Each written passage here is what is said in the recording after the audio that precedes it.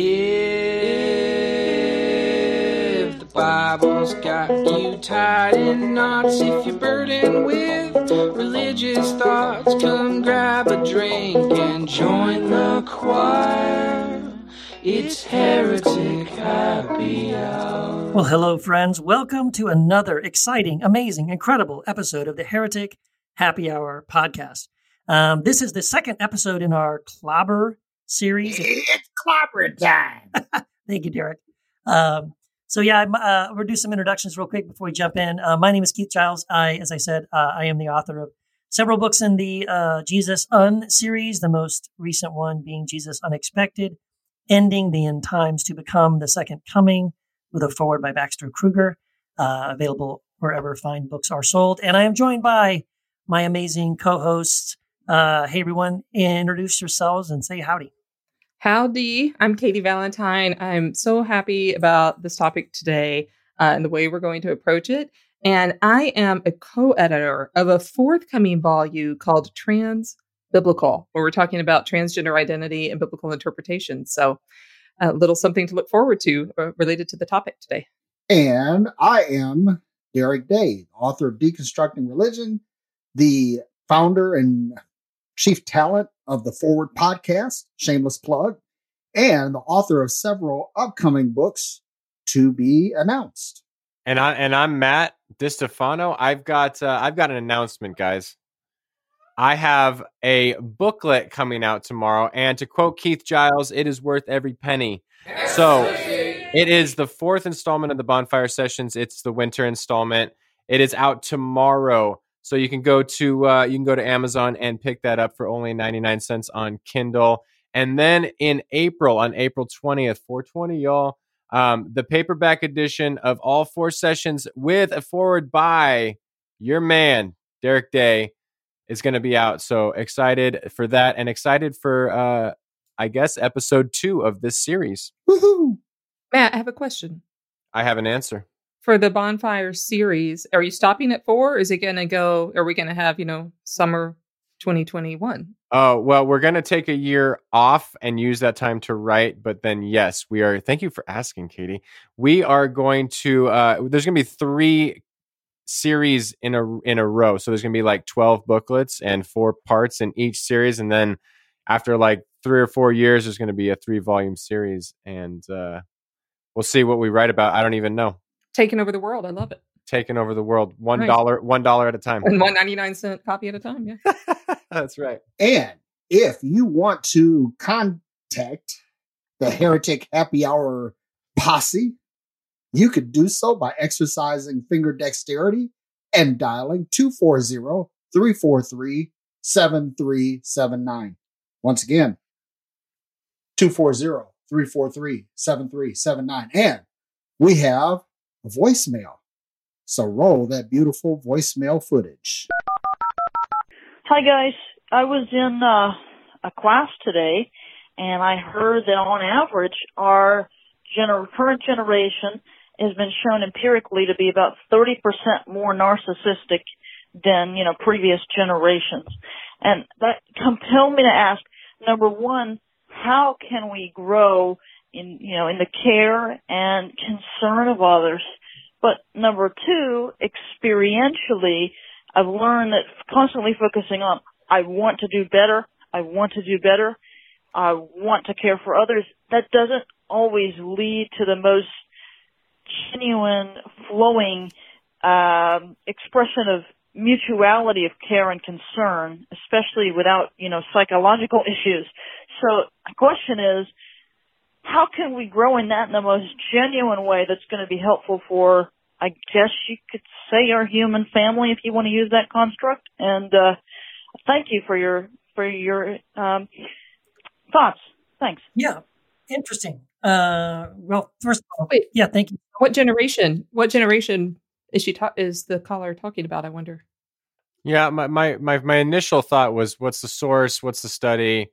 Who are we talking about? And the methodology of the study? And are we using narcissistic colloquially, or like people diagnosed narcissistic personality disorder or something? Yeah, I was wondering, how do you quantify narcissism? Well, I think there's a DSM diagnosis that correct me if I'm wrong. I'm not a psychologist. I think you can be diagnosed as that, but we also use it colloquially, like in our, common, Mhm. Yeah, I was taking that as a colloquial, Yeah.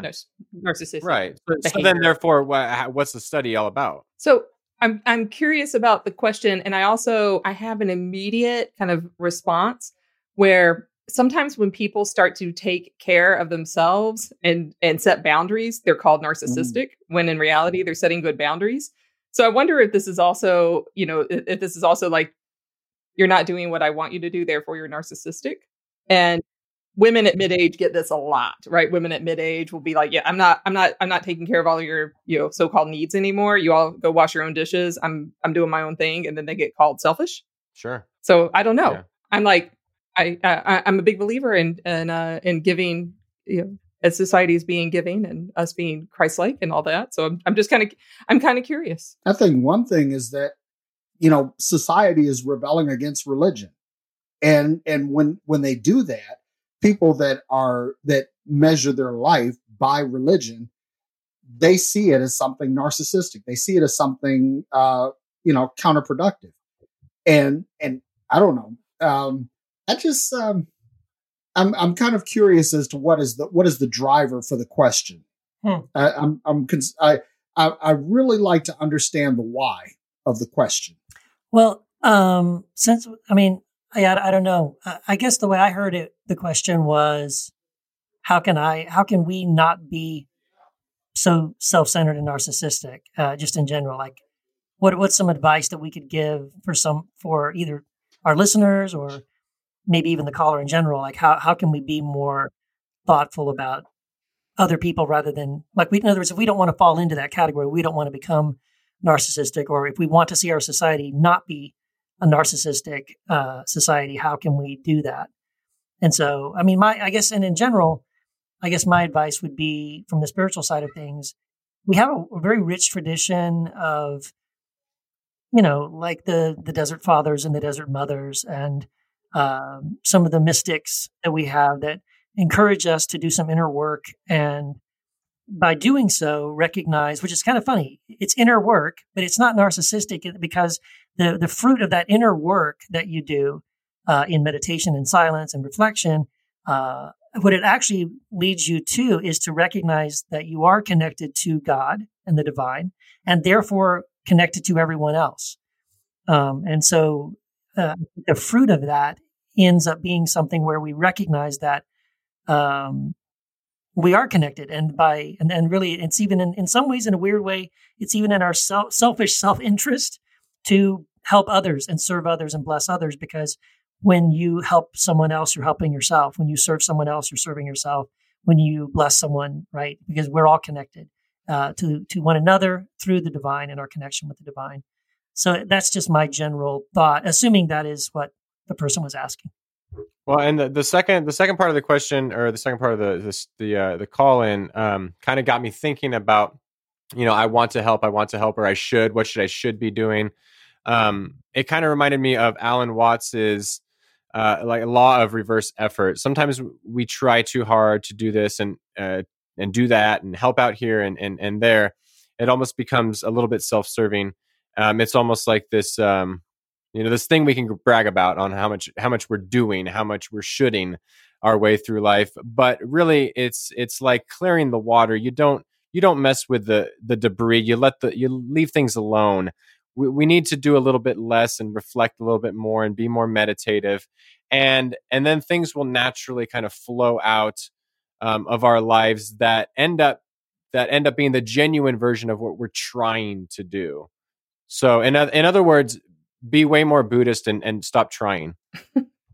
I have this thought that, I can't really control what other people do, if it's narcissistic, if it's not narcissistic, whatever that may be.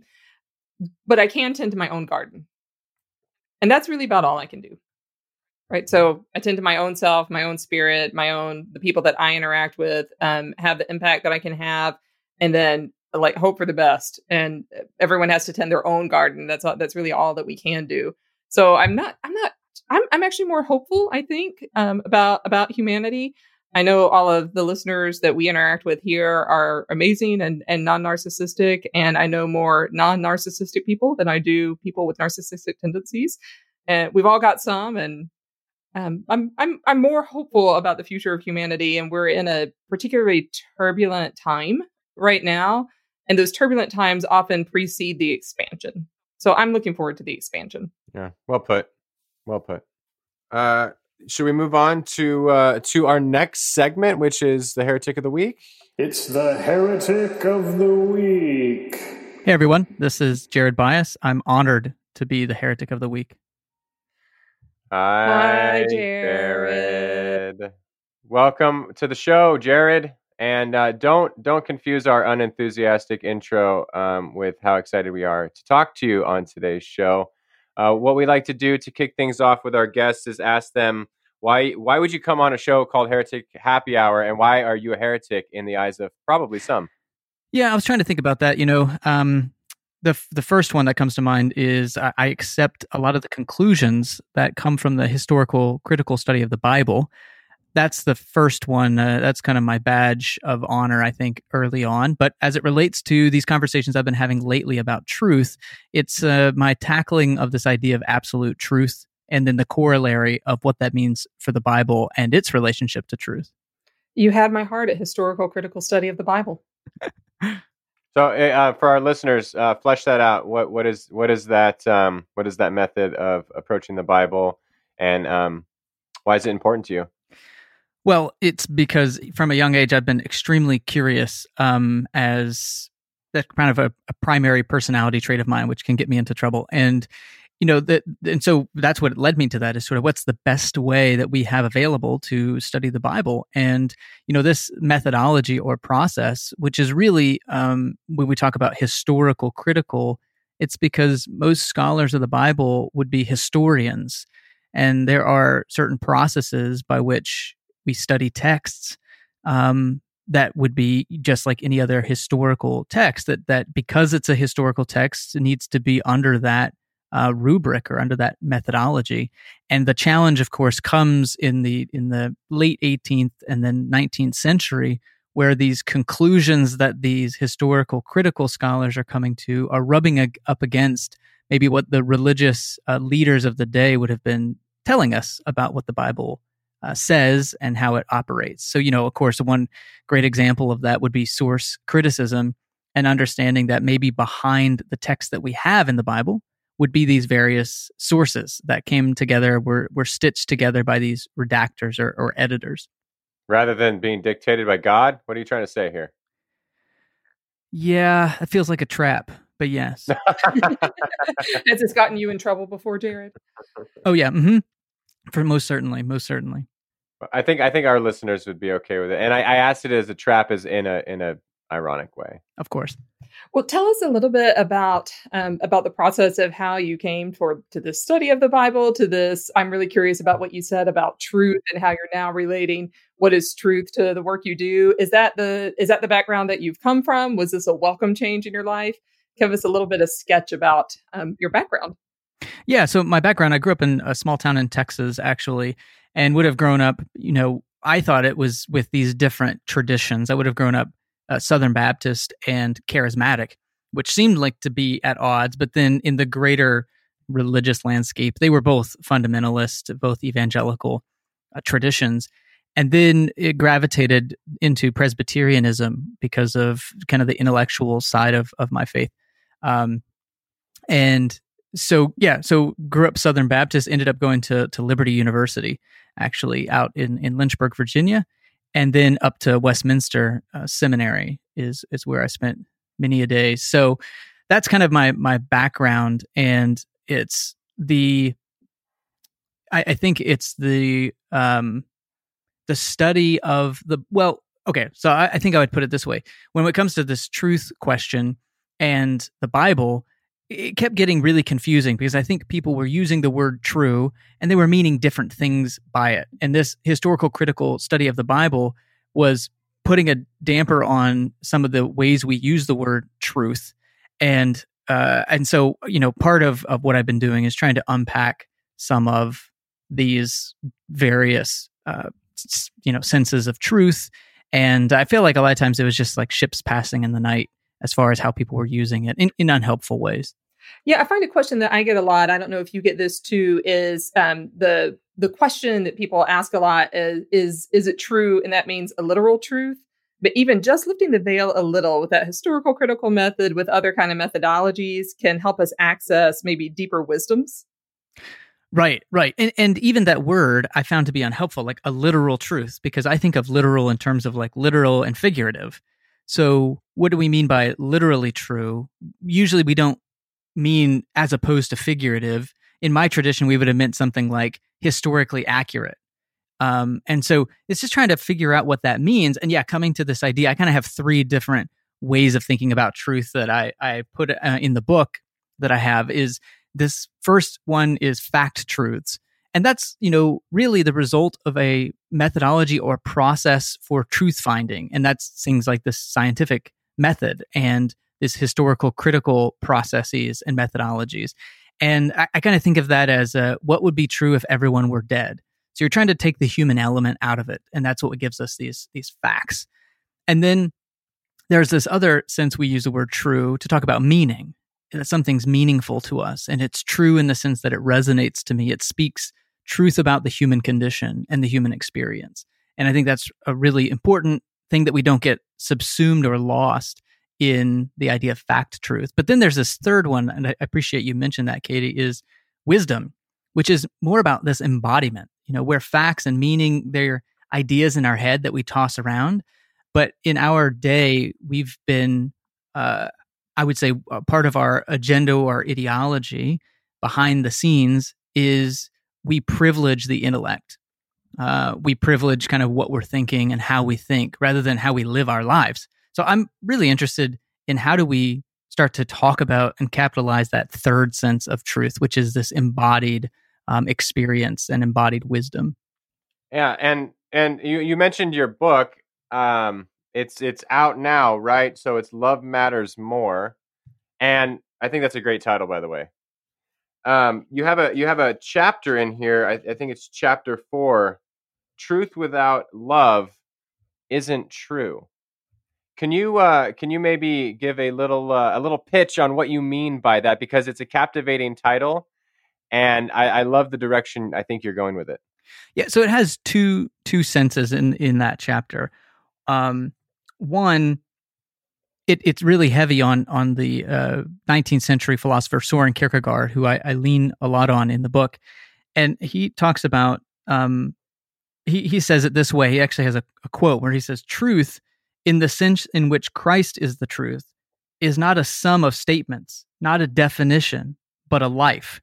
The being of truth is not the direct redoubling of being in relation to thinking. No, being of truth is truth within yourself, within me, within him, that your life, my life, his life is approximately the being of the truth. So it's a life. Therefore, Christianly understood, truth is obviously not to know the truth, but to be the truth." So that kind of idea, first of all, it's more this existential understanding of truth. And then that takes us back to, looking at how does the Bible actually use the word truth. And so, of course, being nerdy as I am, when I first started writing the book and I thought, well, this is going to be about truth, we should just go through every instance that the word we often translate as truth, either in the Old Testament or in the New Testament. What does it mean in those contexts? And it was surprising to me. I wasn't expecting this, but it's often relational and ethical terminology. It's almost never, truth is almost never connected to an abstract belief or doctrine or idea that we have to believe or defend. But the truth is relational, meaning faithfulness, trustworthiness, honesty. This is where that word comes into play. So for me, truth without love isn't true is to recognize that when biblically speaking, truth is existential. And what's the highest form of how we live our lives? The New Testament's pretty clear that the sum and substance of all the law and all that this is pointing to is love. Yeah, I love that. Is it, correct me if I'm wrong, if I'm misunderstanding you, it's almost that orthopraxy is more important than orthodoxy.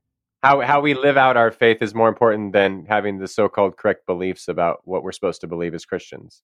Exactly. Yep. That would be kind of the central message for me, is that, truth is a life well lived. Well, and I love that too, because that creates a foundation where our beliefs can change and they can grow and we can question, but we still have a foundation of orthopraxy of how we live our lives that can remain stable. I mean, it can also grow.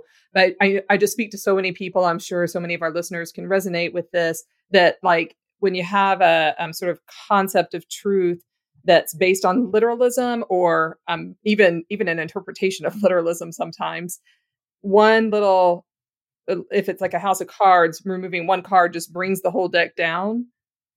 And then there's no foundation there. And so it sounds like what you're describing too is really creating a strong foundation for people to live their lives and be in this curious mode.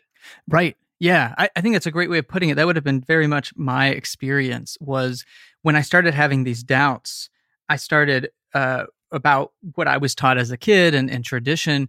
It was very destabilizing. And what I found was very helpful in the reconstruction of my faith was very concrete practices, and realizing that with those concrete practices and within a community where you don't get disowned for having questions or for having curiosities, within those two things, those can really anchor a journey where you can question and you can be curious. And that, for me, is kind of the prerequisite to growth in any sense. What were some of the practices that helped you in that process? I mean, one was showing up to a church, which was very helpful. I distinctly remember when I was going through, I was a pastor at a rather large church when I started having a lot of questions and doubts about the Bible and other things. And I distinctly remember standing in front of, we had a smaller gathering too of about, I don't know, a few 300 people or something. And I was talking about doubts. And my first time I admitted to the congregation that sometimes I don't believe any of this stuff. And I was able to say, but listen, one of the beautiful things about this community is I don't always have to believe, because you can believe on my behalf. And that's what showing up does, is I have a community of people who can believe when I don't believe, who can bear that burden when I can't bear it myself. And it's practical, but it's also in our beliefs. And the response from everyone was so good and gracious for me that it really solidified for me that practice of just showing up in a place where we have liturgy, or where we have songs, or where we have these other practices. The second one for me was, it was at that time that we really started practicing other rituals and traditions at home. And my favorite of which is we every year practice Sukkot. So we had some Jewish friends who were moving out of the area, and they gave us their building materials and instructions for a sukkah. And every year in the fall, we put that together, and we invite people over, and we practice that. So we have that. And then, of course, normal other, around the calendar, the liturgical calendar, we have different practices for different times of the year. And that's been a very grounding experience for us. So I'm kind of curious if describing your background coming from a small town in Texas through Liberty, were those really new for you? Things like the liturgy, things like ritual, like even standing in front of a community and confessing doubt and being held up. Was that a switch for you from the environment that you had been in? Oh, absolutely. Yeah. And even today, I still have that kind of small voice of like, well, the reason you want to focus on practices is there's the danger for me growing up. There wasn't probably anything worse you could be. I mean, maybe a step up from being an atheist would be to be a Catholic. Right. And the reason for that was they don't have an emotional connection and I don't know really what it was, but it was clear to me that just going through the motions, that's what Catholics do. They just go through the motions. And that's for me that idea was what was tied to practice and ritual and tradition, was all those people just go through the motions. And so that would have been, for me coming into this, that would have been my background. I had to overcome a lot of that baggage to say, well, that's a privileging of certain ways of being in the world. That's not telling the whole story. I encourage people a lot within their households to, for instance, make an altar where they can create ritual space for themselves. And so many people, just like you that I've spoken with, have this idea that like that's not okay, that it's going to be empty gestures. And I think sometimes the voices of the prophets are running through their head too, where the prophets say, don't do rituals just to do them, but you have to have meaning in your heart. But they never say you shouldn't do any rituals. They can be really anchoring. But then I think a lot of people also have the belief that actually, if you're going to do a ritual, it has to be like the pastor. It's impossible. You can't do it just yourself. It has to be someone that's paid to do that. So there's so many different layers that we have to, for if that's supportive for you, there's so many layers there that we have to dig under in order to find what's supportive for us. Right. And it's also that balance between how do we not become victims of our own individualism too, where it's just sort of me, it's just me and Jesus. And so I can just kind of do it however I want to. And where's the spiritual accountability built into that, which has been a struggle for me because I tend to want to just go out on my own and do it my own way. So you have the community is providing some of that accountability. Right. Yep. Yeah. And that's it. I think for a lot of our listeners too, that even the idea of finding a community that could be supportive is really terrifying. So I think it'll be really fun to hear that you've been able to find that. And if people are looking for that, it is out there. But like you've experienced, there's a lot of layers to undergo. Yeah. And, a lot of the work we do at the Bible for Normal People is helping to create that for people. We have so many, of our people in our community there that there's kind of like, I'm here anonymously. Please don't tell anyone from my hometown or anything that I'm here because I have all these doubts, or I'm married to a pastor and we do not see eye to eye anymore. And so that's been the most heartbreaking but also hopeful thing I've seen is this community. People are longing for a place where they can be. I think the damning part for me is what they're really wanting to do is be themselves, and they don't have a place where they can be themselves. And that's sad for me, but hopeful in the sense that I see more of those spaces cropping up more and more, and that's a good thing. So you mentioned the Bible for Normal People. Not that we want to send all of our listeners away to yet another podcast, but let's talk about that. How long have you been doing that?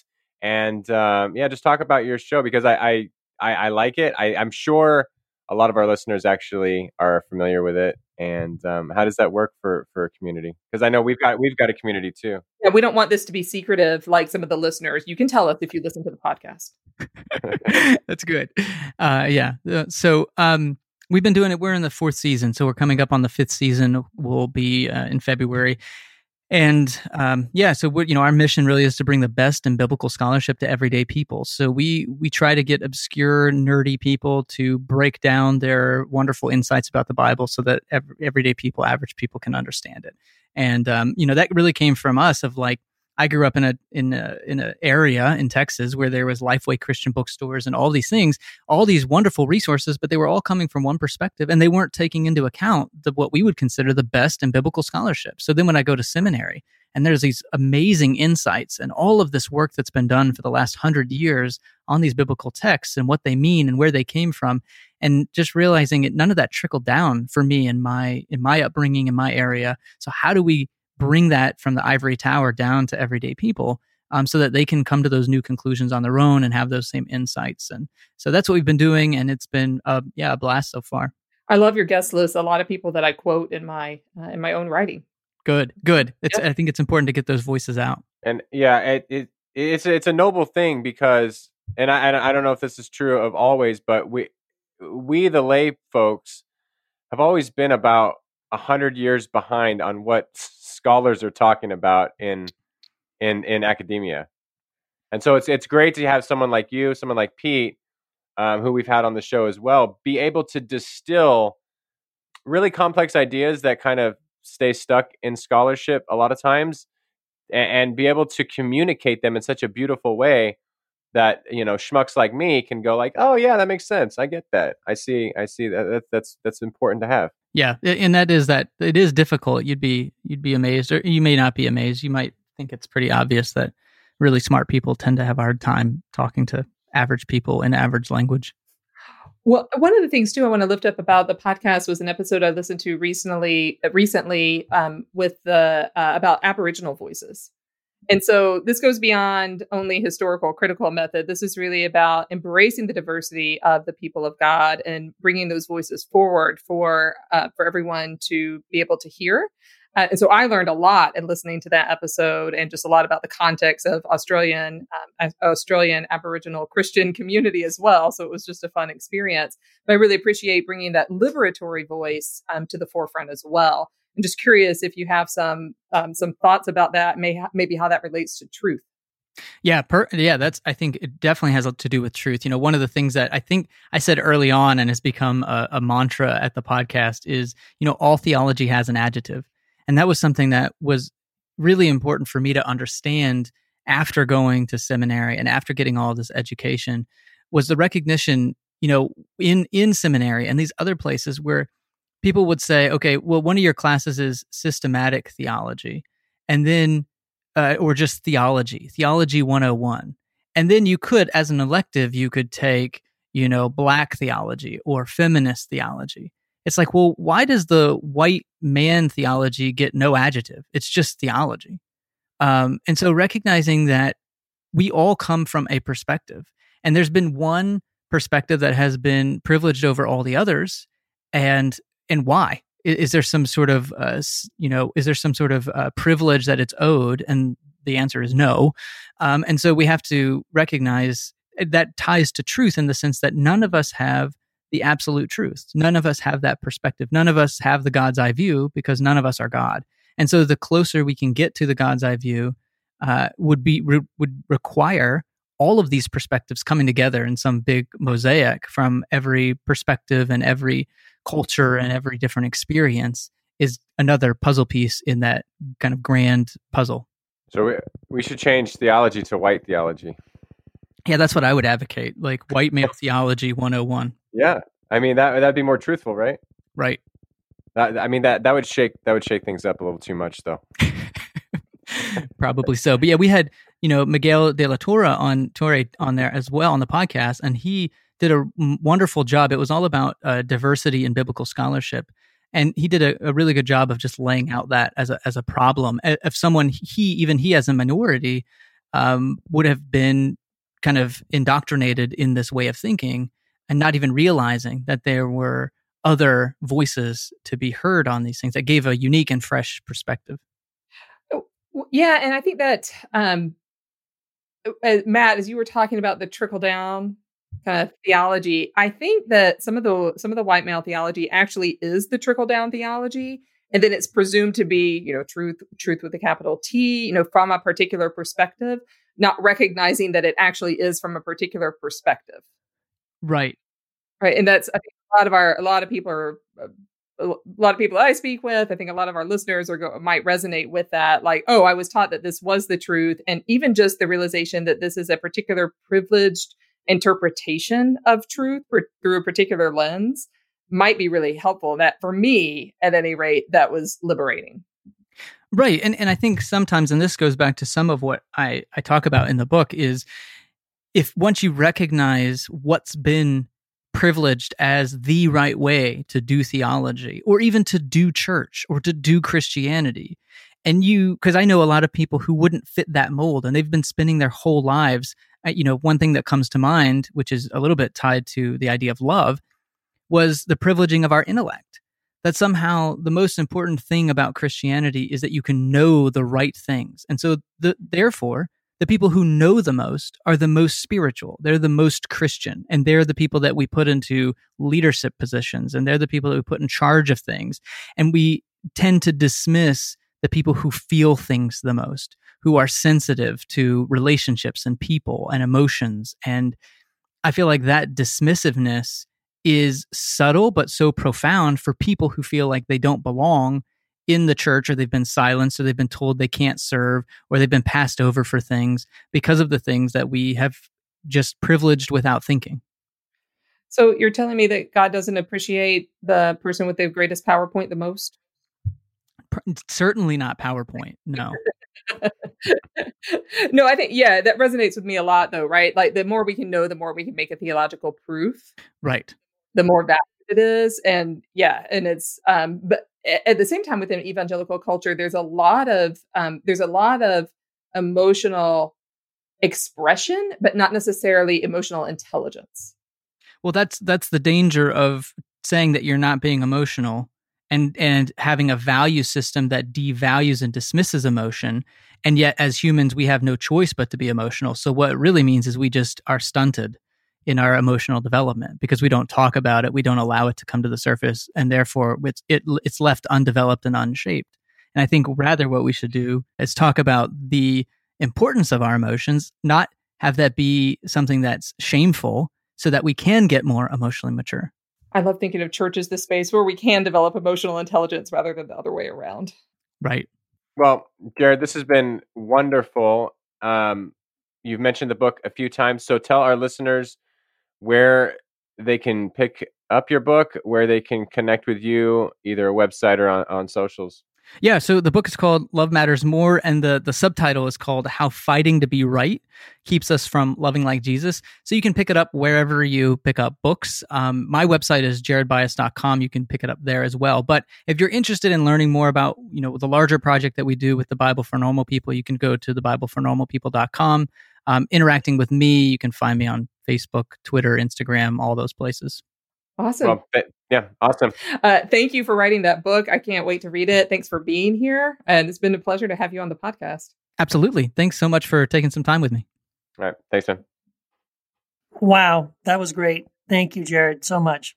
Yes. And thank you for being patient with us. I know we recorded that a little while ago, but Jared's book is out. Heard great things. It's fantastic. And I would encourage everyone to go pick that up. And, I hope it somehow ties in with our topic today. Jared does. It's all Bible all day. It's all Bible all day long. So let's stay in the Bible, and we're going to shift from the traditional clobber passages, the ones we see people beaten over the head with, and we're going to go to the more affirming passages, because we don't want to leave a pile of rubble for everyone, right? We want to have something to reconstruct. So I don't know where y'all want to start, but I would love to hear your thoughts on the pro-LGBTQ affirming passages. Well, I think that we could start with Galatians 3:28. There's neither male nor female, Jew nor Greek, slave nor free, but all are one in Christ Jesus. That pretty much sums it up. It's there is no segmentation. There is no differentiation. And if there is no differentiation based on gender, then there can be no differentiation based on gender fluidity or any type of sexuality. That basically all are in Christ. And let me just add to that. What you're not saying is that we don't celebrate the difference, but we don't allow the differences in sexuality and gender and race and religion, whatever, to divide. Yeah, I mean, don't divide, but I'm okay with celebrating it. Listen, all of us are different. God created us all differently. And I believe that differentiation is something to be celebrated, not just tolerated. So it's something that, when we talk about gay affirming, that it shouldn't be just gay tolerating. It should be something that we actually celebrate. Or whether if it's racial, it should be racial celebration, diversity celebration, not just toleration. And I think that's, we're moving forward, and that's a good thing. But I think that to really crank this up a notch, that we need to get past just the mere toleration and actually begin to really, affirm. And to affirm is to celebrate. Yeah, for sure. Here. Yes. After many years of teaching like gender, sexuality, and Bible, I used to begin with clobber passages, and my students would be so traumatized. So I'm so happy we're doing this affirming, queer affirming, sexual orientation affirming, gender identity affirming segment. I love Galatians 3:28. That's one of my favorite. I'm curious where else we might see LGBTQI affirming sentiments in scripture. And my view is that they pop up. We may not see continuous thread throughout scripture, but we see kind of hints, we see glimmers, and sometimes more overt instances. So I'm kind of curious. One of the passages that comes up a lot is David and Jonathan. This really close male friendship, kind of there's homoerotic overtones to it. So I'm kind of curious. Do we see like a sexual orientation, same-sex sexual orientation affirming sentiments in that story? Yeah. Well, I mean, on some of those things, I defer to scholars, because sometimes the language gets ambiguous, or sometimes things that are put in Hebrew, they might not have a face value meaning but there's a meaning behind the meaning. I would hope that there is, because I'm sick of people who aren't cis heteronormative like being shit on and having the Bible used as a justification. So I would love, I don't know if it's true, but I would love if they were, homoerotic, or if Jesus was gay or something like that. But sometimes I just don't know because I'm not a scholar. Yeah. I mean, oh, sorry. Go ahead, Keith. Yeah, I just think you really can't find a better example, I don't think, in the scriptures and certainly in the Old Testament than the David and Jonathan story, because you not only have them expressing tenderness and compassion and affection, really strong affection for one another. You have a very strong statement that says that the love that they had for one another was greater than the love of women. That seems to be an intentionally emphatic statement about the kind of love that they had for one another. And so, I mean, yeah, I love it. That's actually one of my favorite examples in the scripture. And again, especially when there's so many sort of John Wayne kind of conservative Christians looking at King David as their example. He's this warrior king, and it's like, well, yeah, and he also had an incredibly intense relationship with another man, and that's awesome. So, if you're going to take some of it, take all of it. Yeah, I like to think of David when he was on his last days in his dying bed. It said that they put virgins in the bed with him to kind of, stoke the fire of life in him, so to speak.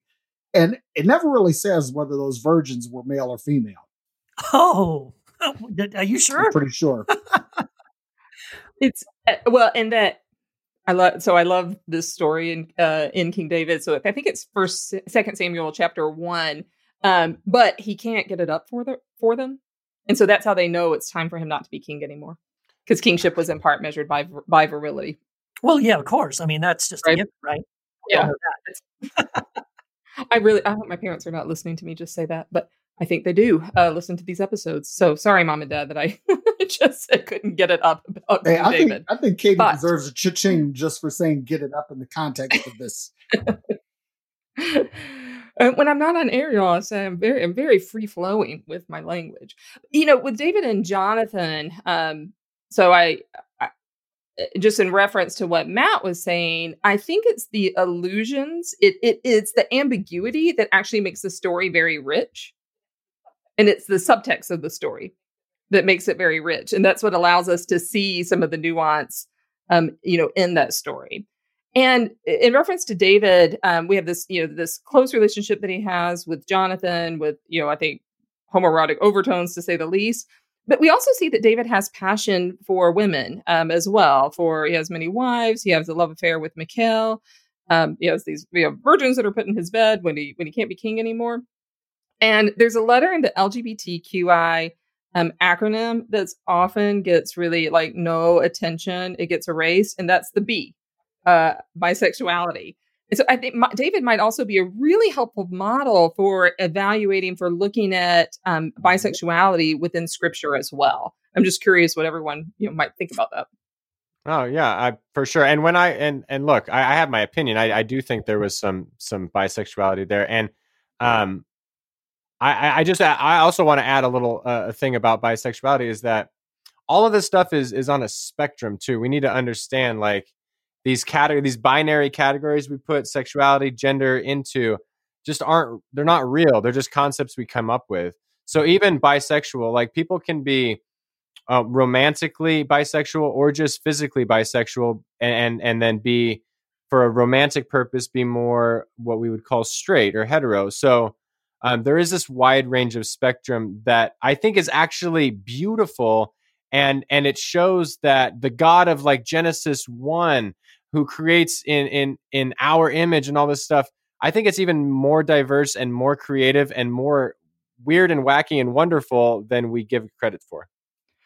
And those categories that we have today, like LGBTQI+, that's nothing that anyone in the ancient world would have understood. They had very different terminology, different ways of thinking about their sexuality, about their gender than we do today. So we don't want to it's not, I don't want to say like King David was gay. King David was bi, but it's that we see, from our own experience, like Matt was saying, we see these overtones, we see undertones.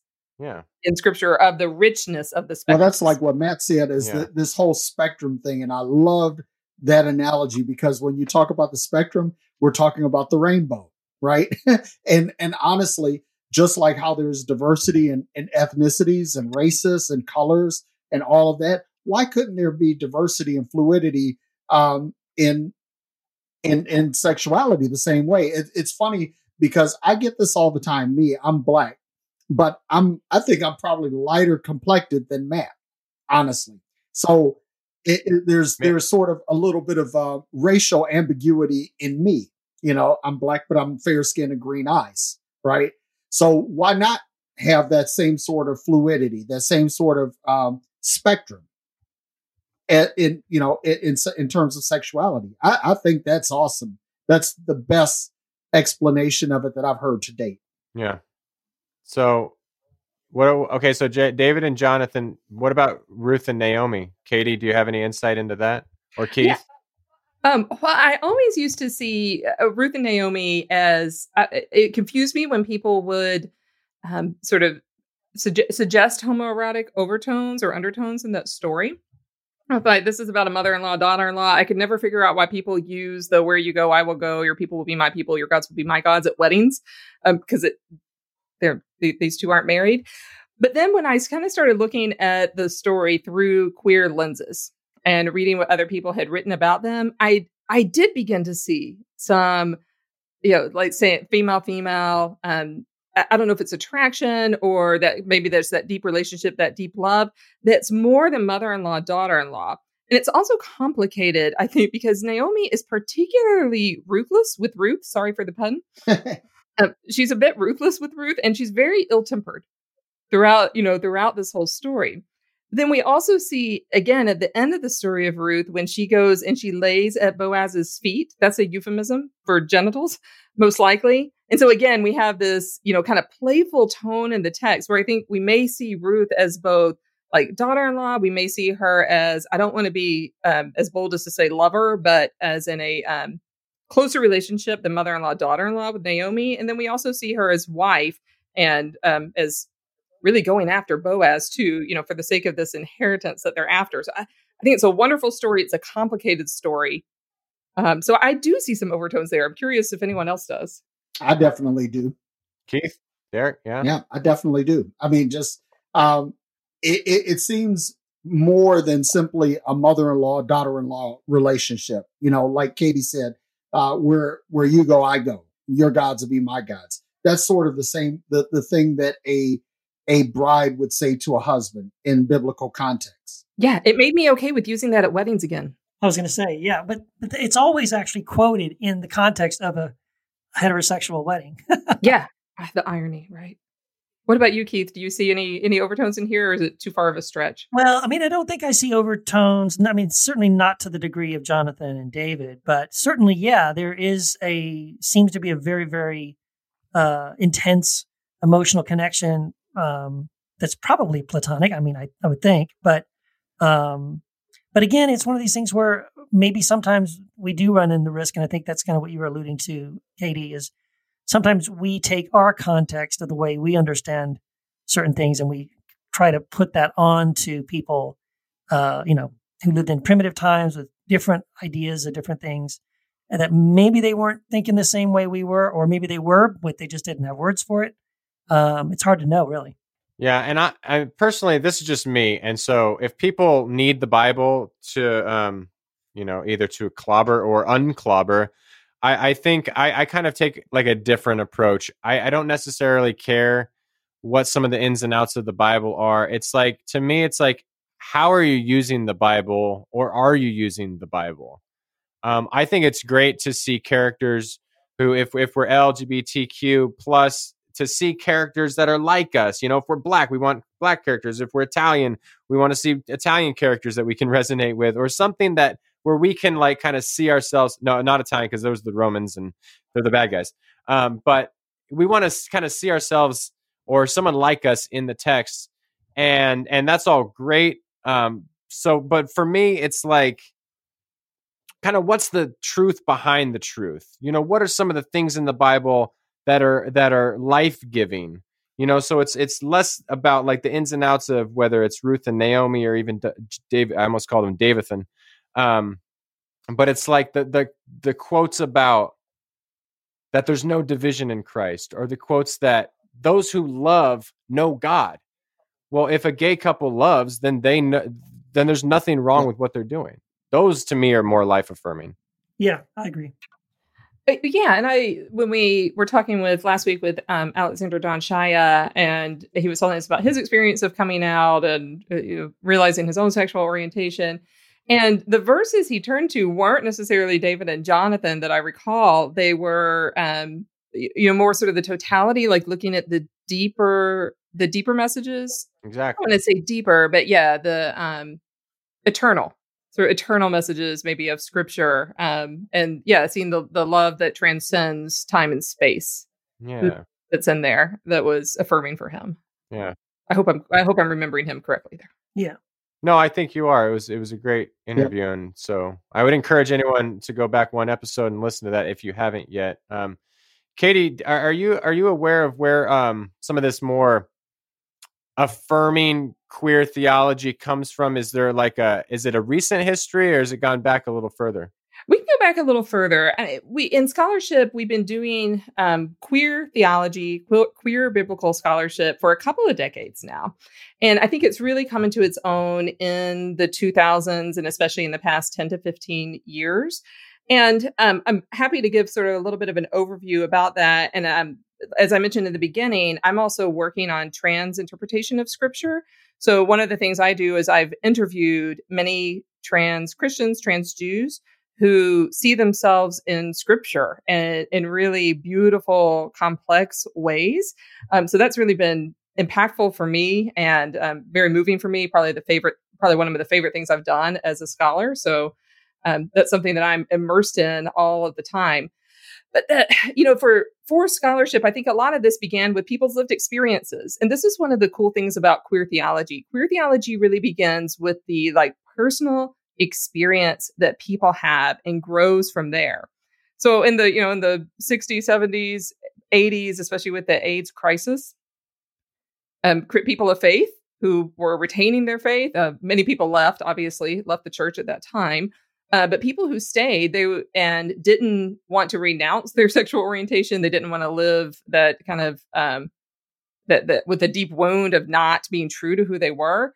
They began to use their own experience and create theology out of that, and biblical scholars took note. And so the early days were really all about kind of what we did last week, like taking down those Clobber passages, trying to understand them in their original context. Do they apply? How did people back then understand gender? How did they understand sexuality? What do we do now? But I think we needed that foundation, and more creatively in recent years within biblical scholarship, people have started to do really cool and fun things within theology. People have started to do really cool things and be a little more intersectional and more affirmative. So people who want to go back to some kind of now classics could turn to Ken Stone. He wrote queer commentary in the Hebrew Bible. Marcella Althus Reed, I can't say enough about. She died a few years ago. I'm still very sad about it. In 2005, she wrote a book called The Queer God. So we have, queer and God in titles of stuff, starting, at least 20 years ago. The Queer Bible Commentary came out in 2006. There's a new edition that I hear is being worked on right now. I want to, in the book Bible Trouble, I want to highlight for our listeners some of the really salacious titles that are in this volume. From Gender Reversal to Gender Fuck, Reading Jail Through a Lesbian Lens. Lazarus Troubles, which talks about Jesus' love for Lazarus in a homoerotic way. We could also go all the way back to The Man That Jesus Loved, which talks about a homoerotic relationship between Jesus and the unnamed beloved disciple in the Gospel of John, way back in 2003. And it just goes on from there. I think we're starting to add more lenses from people of color. We're starting to add not only gay white men are writing about this stuff now. So I think really creative things are being done. The volume I'm working on, Transbiblical, is looking at how can we understand scripture from a transgender lens. So there's a quick rundown. Creative things are being done. So I encourage everyone to get out there and get any of those volumes that are out there and take a look for yourselves and be affirmed. Yeah, those sound great. It's exciting to think that they're doing that kind of work on the scholarly level. It really is needed because the hope is that eventually some of that trickles down to the pew, and that the average Christian can eventually realize that the stuff we've been covering in the last couple of episodes, that there is no reason to use the scriptures to bludgeon people, to make them feel ashamed or anything like that. People do. But again, if you're following Jesus, that's really not something you should be engaged in. And there really is no reason for it, as we've tried to show. This isn't, it's not, you're not, there's nothing, you're not broken. you're not screwed up. And it doesn't matter if people are telling you that is true. It's not true. And that who we are in Christ matters more than any of these other things. You are beautiful. You are created the way you are. There's nothing wrong with you. You're not broken. You don't need to be, you don't need to pray anything away. And so it's good to know that people are doing this kind of work. Awesome. And I don't think we have to wait for a trickle down. Just we'll post some of the material, but yeah, get out there and read it. People are doing creative things. These scholars would love it if you would pick up their books, and most of them are pretty accessible too. I mean, they're kind of meant for like an undergraduate level for the most part, reading. So very accessible and fun. I think that it's awesome that we can find a practical use for the Bible that does not berate people, that does not divide, that it's actually more inclusive. And I think that that's really a beautiful thing. If we can get to that, then because I'm kind of at a point where I kind of question my own personal use for the Bible. But when we talk about creating an environment of inclusion, and an environment of protection and celebration, then I think that kind of changes my outlook just a little bit. It gives me hope. Yeah, I think unless our scripture, whatever they are, Bhagavad Gita, the Quran, the Bible, if it's bringing life to you, then great, use it. It's kind of like theology. If the theology you have brings life and brings joy and more compassion and more empathy, then fantastic. You're probably using it right, or at least close to right as you need to be. But if it's causing an entire community like the LGBTQ community to have suicide rates that are at a high level compared to non-LGBTQ, if it's causing ostracization and families to be fractured, you're using it wrong. So stop using it or learn how to use it better. Yeah, so I hope listeners are hearing, and I would love to know too what you've been reading. What have we missed here? But I hope what I'm communicating anyway, or what I'm desiring to communicate, is that this is being done in creative pockets of churches, of believers, of non-believers, of theology, of not ground up and top down, and it's there. So it's. I want to see people adding their voices to it, and see this kind of conversation, this kind of discourse grow. Yep, agreed. Yeah, grow through lived experience and through these conversations. Yeah, and it would be wonderful to one day reach a point where no one is using the scripture to clobber anybody. I'm looking forward to that day. Me too. Yeah. And if so, I'm kind of thinking. So listeners, if someone quotes Romans 1 at you, now you can quote back, David and Saul, you can quote back Ruth and Naomi, and, develop your own, kind of have a little fun with it in this way, so that like you're always with the resources. Should you care to engage in people when they clobber you, which you don't have to engage, you can just walk away. No reason to participate. But if you're caught somewhere where you can, someone has a listening ear, you can start to have these conversations. Yeah. So, real quick here, Katie, you had mentioned that some of this work is starting from lived experiences. Does that mean that the scholarly world has to trickle down, or is it kind of like a groundswell? Is it reversed from? Because I know it's typically scholarship, like it starts in the scholarship world, and then in 100 years, the lay folks get on board or learn about it. But is this kind of opposite? Am I hearing you right? Yeah, I think there's a happy spot, sort of sweet spot in the middle here. So when I'll foray into a little bit of a story here, a bit of a metaphysical story. So there's a terrible period in any grad student's life when they've turned in their dissertation but haven't defended it yet. And I was in that period. It's like this miserable 3 weeks where you're just imagining your committee reading your work and thinking, yeah, they're never going to pass me. So I'm driving around town in the middle of this horrific 3 weeks. And they always say, you have to think about what you're doing next. What's your next project? I was thinking, I'm worn out. I don't have a next project. And I had this very cool kind of metaphysical experience where I literally heard, almost whispered in my ear, you're going to work on trans identity and scripture. And it was so clear that I turned around in my car to see if someone was in my car. Didn't have a wreck. And I thought, I'm not trans. I'm not the person to do this. And the kind of feeling I got was that was not the question that was not what I said. I didn't ask if you were qualified to do this. I said, this is what you're going to do. You go get qualified. So I began to waited about a month to see if my committee passed me. They did. And to see if this was my ego or if this was, something else. Turned out it was something else. I felt like this was coming from God. And so I began doing research. I had a lot to learn. And this is where I found the groundswell. Like a lot of lay people, lay people as in non-clergy, but also non-scholars, were doing really creative work around transbiblical interpretation. So I myself am reliant on those people. I'm reliant on trans people who are telling me their stories. They're gifting me with their stories. They're living their interpretations. I'm recording them and putting them in a framework with their permission for other people to be able to read and experience. So, it's, to me, this is the groundswell. It's when I'm listening to lived experiences from people and then putting them in framework and conversing with other scholars. So I see this as a two-way street all around. So a groundswell, I'm not sure, but ground up definitely from people's lived experiences. And as we raise up trans scholars within the academy, more and more of this work has the potential to get out there. Yeah, well, that's great. That was a monologue. Sorry, guys. It's all good. No, it's lovely. It's great. It's great work that you're doing, and I'm sure you're helping facilitate stories that need to be heard, and that will impact people in a positive way. Yeah, coming 2022, I hope so. Yeah. Well, you'll see the skywriting when the book is out. Hey guys, it just dawned on me that I've made it through an entire podcast without using any cuss words. Yeah.